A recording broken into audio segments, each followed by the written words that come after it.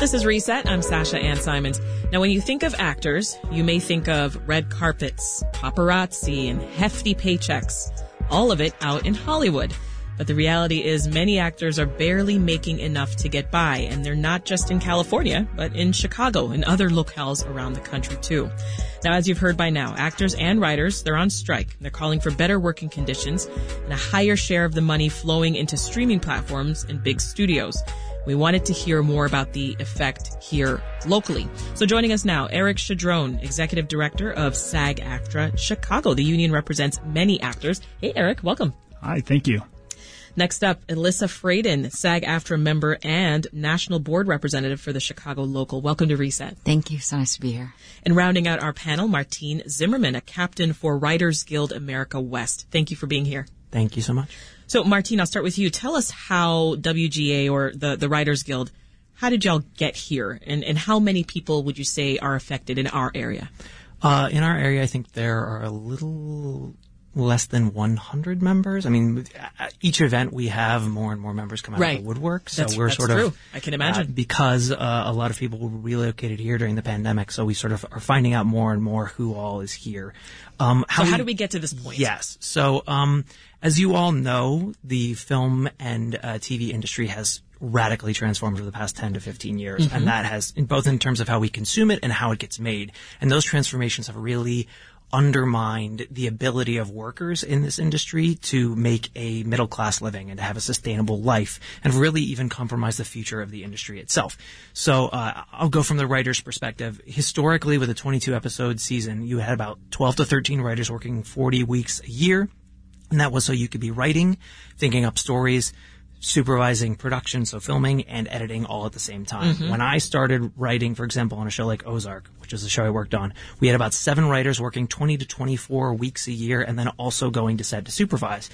More recently, we've seen the rise of something called the mini room. Yes. As sort of filming gets broken off from writing and you wait, sometimes 18 months or 2 years between seasons. And that has become really popular during the pandemic, in which you have, instead of 7 or 8 writers working for 24 weeks, you would have 4 or 6 writers working for 4 or 6 weeks, with 1 or 2 writers kept on afterwards to basically see through the production process.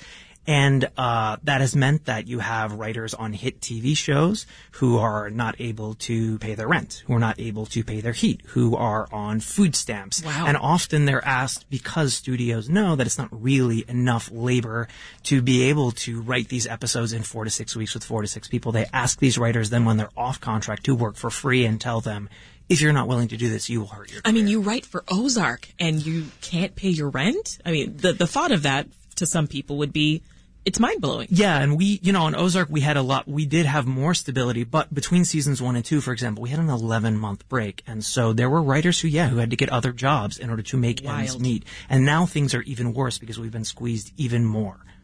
Eric and Alyssa, let's hear from you folks about, what's going on with SAG-AFTRA. Eric, you first? Sure. I think that we have a lot in common with the Writers Guild, and that has really really guided us together actually through this whole process. We got involved early when the writers went on their strike. We came out in strong support, not only here in Chicago, but across the country. Which has been since, May, right? That's correct. Yeah, they went on in May. And we were just really fortunate to meet up with the Writers Guild folks, and we've developed a great, strong relationship. I think it's something that's going to outlast this strike, and I see it as a great sign of unity in the entertainment unions that I haven't always had, either here or in Hollywood. So, but yeah, so we feel like we've really starting to develop that muscle to be able to come out and be actual labor, and we feel really strongly about the fact that we're able to bring in a coalition of folks to be part of this effort. And so 5,500 members in Chicago, and I think that they are really showing up to all these events, and it's been really heartening to see it. Yeah, and we've had this conversation a couple of times so far on the program, but I do want to throw out that disclaimer that I usually throw out is that I'm also a SAG-AFTRA member, broadcasters. Many of the journalists here at WBEZ, we are members of SAG-AFTRA, but we are on a different contract. So we are not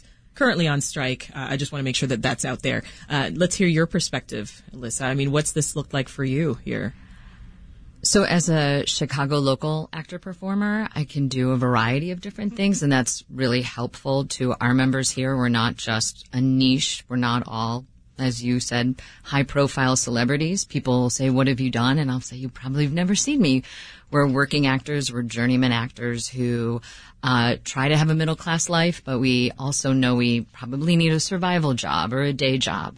We'll do a commercial. We'll hope to get the day job on the set about all the shows that are filmed here, thanks to our incredible tax incentive. And for us, it means the busy season right now is usually the nicest weather in Chicago, and we're not auditioning. But what we know about that is we're also not seeing the residuals that we usually would have gotten, say, back in the 80s and 90s, right? Yeah. When you had just network, and then it turned into cable, and now here we are with technology, and we're into streaming, and we have less opportunity to make a middle-class income. I'm going to stick with you. Why don't you explain that to us? Because we have been hearing residuals a lot, and not everyone gets it. So just explain what that means. Yeah, sure. Residuals like musicians, which of course SAG-AFTRA covers recording artists and singers as well, means basically a royalty, a payment for every time your image or likeness is used on any different platform. So I think that is the benefit to my union. As a professional union performer, I know that no matter where my image or likeness is, I'm going to get compensated for it. And as technology grows, my residual base shrinks because you get more into streaming. Well, you get more into streaming, but the eyeballs are all the same eyeballs on network. And now they're moving over to streaming, and we're not getting compensated for that streaming eyeball transition. You're nodding, Martine. Yeah. This is your life. Yes. And I would because people have a lot of questions about residuals. If you think about it, like when you create a TV show or a movie, people don't necessarily know what it is worth when it gets made. So residuals and they just assume you're rich. Yes, and the idea is that residuals are a reward for a show being wildly successful or a movie being wildly successful beyond what people expected. And in traditional media platforms like network television or cable or a movie theater, you could tell exactly how successful it was because you would have ticket sales and you would have ratings. You would have the number of times it was rebroadcast were very tracked. And streamers are now refusing to be transparent with that data of how many people are watching it because they don't want to compensate labor for our work. You talked, Martine, about the transition from writing rooms to these mini rooms. I'm curious if a writer is exclusive to just one show, or are you allowed to write with other shows at the same time or with other companies? Yeah, so our current or our old expired contract, they had a hold on writers for a certain amount of time unless you made above a certain threshold, and then they could have an indefinite hold on you. So, a lot of people would then have to cycle off and try and find a second and third job just to meet their minimums to get their health insurance. The problem is, yes, they might not have an explicit hold on you, but a lot of people might not want to hire you if they think that show might come back, and then you might want to go back to the other show. There's a lot of, perception of, you're sort of under the thumb of the show. We won't hire you. So even if they don't actually legally have a hold on you, they kind of have a soft hold on you. Eric, tell us more about the stability of acting jobs and making ends meet. Absolutely. I think that Alyssa and Martine did a great job of, priming the pump on that, but I want to be a little more specific on some things. The thing that we point out to a lot of people when they ask, well, isn't everybody Brad Pitt or Meryl Streep, right? On any given qualifying period, 87% of our members do not qualify for health coverage. Cost about $26,000 to qualify for health coverage. And in a given year, 87% of our members do not earn $26,000. So they just won't have health insurance. Is that what you're saying? They won't have it through SAG-AFTRA, so they probably have to get it through a second job or on the exchanges or something like that. So I think that when you look at SAG-AFTRA, we do have, nobody's denying that we have a nice 1% to 2% wealthy class because they've worked hard and made their careers, and we're, God love them and we're happy for them. And then we have a middle class working actor, but that's not a huge percentage. But then a big chunk of our members don't land enough work to be able to even qualify for health care. And that's exacerbated by this whole thing having to do with residuals. I mean, residuals are like the lifeblood of our members. That's how they, residuals are how they qualify for health coverage and all the benefits of our union. Oh my goodness. I'm going to mention many broadcast journalists are members of SAG-AFTRA, myself included, others here at WBEZ as well, but it is only the actors who are on strike right now. So the elephant in the room, I want to mention that the possibility of being replaced by artificial intelligence like ChatGPT, Martine. I mean, how does the show even begin to replace somebody like you with a robot? So the fear for us writers is not that we will be completely replaced by AI. Like that headline blew up, though, right? Yes, yeah. It For is obvious the fear is that it will be used to undermine our pay. So the idea would be that ChatGPT would be asked to sort of toss out a bunch of premises for television shows so that they would then have the credit for the created by, or the idea would go to ChatGPT and not to a human being, or that ChatGPT would be asked to spit out a first draft, which then a hired writer would polish. A first draft is obviously a portion of a writer's pay. So what we at the Writers Guild proposed when we tried to nip this in the bud, as it became very clear that ChatGPT could do this in the middle of our negotiations, was that AI is a tool that can be used by writers, but should not undermine writer pay and should not replace writers. That a writer can use AI if they please, but that AI cannot be used to basically replace any part of the process. And we were stunned. We thought that basically this would be a very easy negotiating point and everyone would come to agreement on this. And that makes sense. Yeah. And we were stunned when the studios were like, this is a non-starter. We will not even begin to discuss this. Oh my goodness. Is an actor paid by the hour, salaried? How does that work? So, or does it depend on the show? Sure. I mean, this is the collectively bargained agreement of the TV theatrical, and I just want to make sure everybody understands. Theatrical meaning theatrical feature film release, and so it's not stage or plays. It's not any of that. Okay, so TV and film. The actor has there's a base salary, a base wage. Okay. That's in this collectively bargained agreement. And you work up from those wages. So everything in that contract is basically what's known as scale. And you get your day rate. And depending on how you're hired as the actor, you can get a weekly, you can get a guest star, you can get a co-star, you can get a recurring, you could get a series regular. And all of that is essentially negotiated. When you get the residual is where you see it. So in let's say the early 2000s, before all of this streaming blew up, we knew the technology was there. We were getting jurisdiction on it. We had claimed that jurisdiction. We were still seeing network reruns. You were still seeing a lot of syndication. You were still seeing a lot of, DVD and VHS rentals. These things, we adapt, and that's what's so great, as art form writers and actor performers. Yeah. We adapt. We're not saying AI is bad. We're just saying we would like to have consent.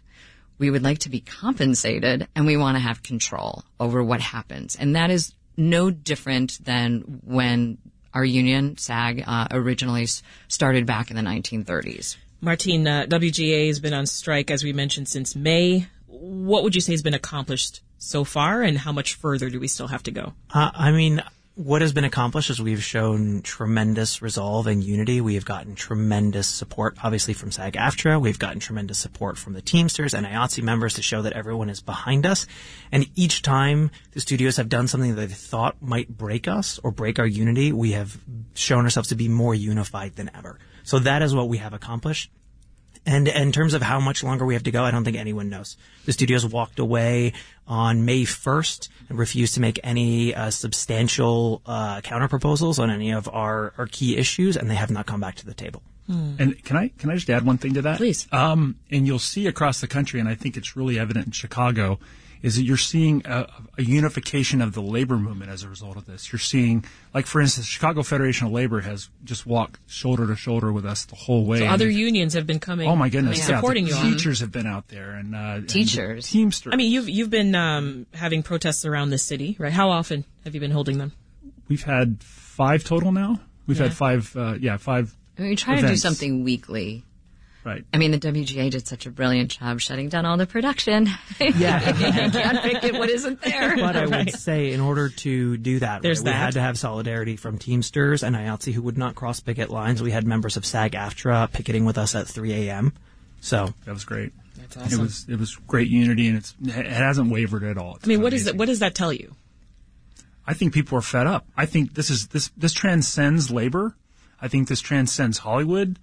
I think people are just overall just fed up with this concentration of wealth in a few hands. And I think we're getting people at our rallies that are not in labor at all. We have people coming out. We have students. We have, just people we've had people, we were over by Buckingham Fountain the other day, and we had 6 or 8 people I saw walk from viewing Buckingham Fountain and come in and start cheering with us. Oh. So, I mean, things like that, just, that there's a resonance that I haven't seen previously, and I've worked in labor for over 20 years. That's Executive Director of SAG-AFTRA Chicago, Eric Chadron, SAG-AFTRA member and National Board Representative for the Chicago Local, Alyssa Fraden, and Captain for Writers Guild America West, Martine Zimmerman. Thank you so much for being here today.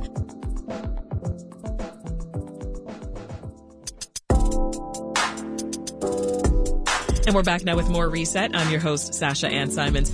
We've been following along the SAG-AFTRA and WGA strikes, their fight for better pay across the nation. So let's talk more about what this means for Chicago. So shows like Chicago PD and The Chi, they've paused production since actors went on strike, and the effects are being felt in more ways than one. Still with us is Eric Chadron, who's Executive Director of SAG-AFTRA Chicago, and Alyssa Fraden, a SAG-AFTRA member and National Board Representative for the Chicago Local. Joining us now is J. Nicole Brooks, a local actor and playwright who has been on strike. Welcome back to Reset. I'm so glad to be here. Good to see you. I want to start with you, actually. Tell us how long you've been an actress and when you joined SAG. I have been a member of SAG since 2003. My professional acting career began in 1998. Wow. And I started off as a background actor. So I'm definitely here to stand up for the black too, but always black. There are no mistakes here. I am here to stand up for background performers as well. Yeah. And when you heard about striking, what was your immediate reaction? My immediate reaction was, yes, let's go. Why? General strike across the board. Well, I think for so many years, I'll just speak for myself personally, I've been a part of this union since 2003. Yeah, 20 years. 20 years. And I also joined the Professional Stage Actors Union, which is AEA, in the same year. I've been a union performer, writer, multi-hyphenate for all of these years. I can count on one time the number of hands I've qualified for health insurance. I can't count on both hands how many times I've experienced food insecurity and money problems, but it is kind of insane to me to belong to 2 different unions and not really have much support. So you're living the life that we just talked about, or you have lived the life that we just talked about, where absolutely you can be, writing for or acting in a hit show that, is all over the place and streaming here and there and everywhere, but you're trying to make ends meet. To live a sustainable life as a performer is a really difficult job. And then you add on top of it, if you're a multi-hyphenate, you think, yay, I have better chances. Right. But as you are trying to get into the WGA, for instance, or to be, if you are a member, a lot of the challenges exist. So it does feel across the board that we have to unify. So my first answer was yes, let's strike, even though it's really difficult, but yes. I got to ask you one more question off the top. How do you feel about the potential risks of artificial intelligence or AI taking over and writing your television shows for you? No. Care to elaborate, ma'am? Well, I think that we are dealing with a huge studio producer situation where there's a lot of power on their end, and there's absolutely no reason why we can't share that power or have a more equitable situation. I definitely, as an actor, do not want to have artificial intelligence replace my image into Lord knows when. That just does not work for me. And it doesn't work for me as a writer. Yeah. Like, either way, it just does not work across the board. You're nodding your head there, Alyssa. You agree?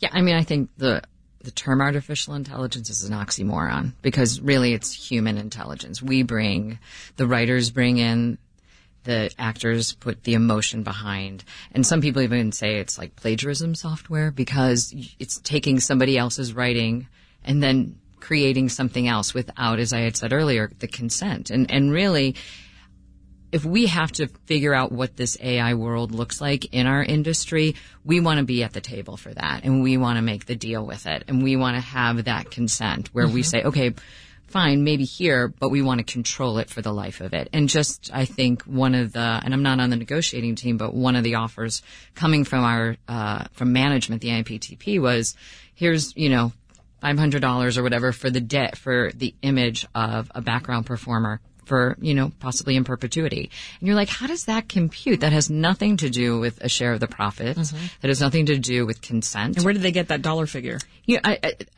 It might be like, I might be a little hyperbolic about it, but it's like, seems like that's what they thought it was worth. And that was a starting point or a counter to.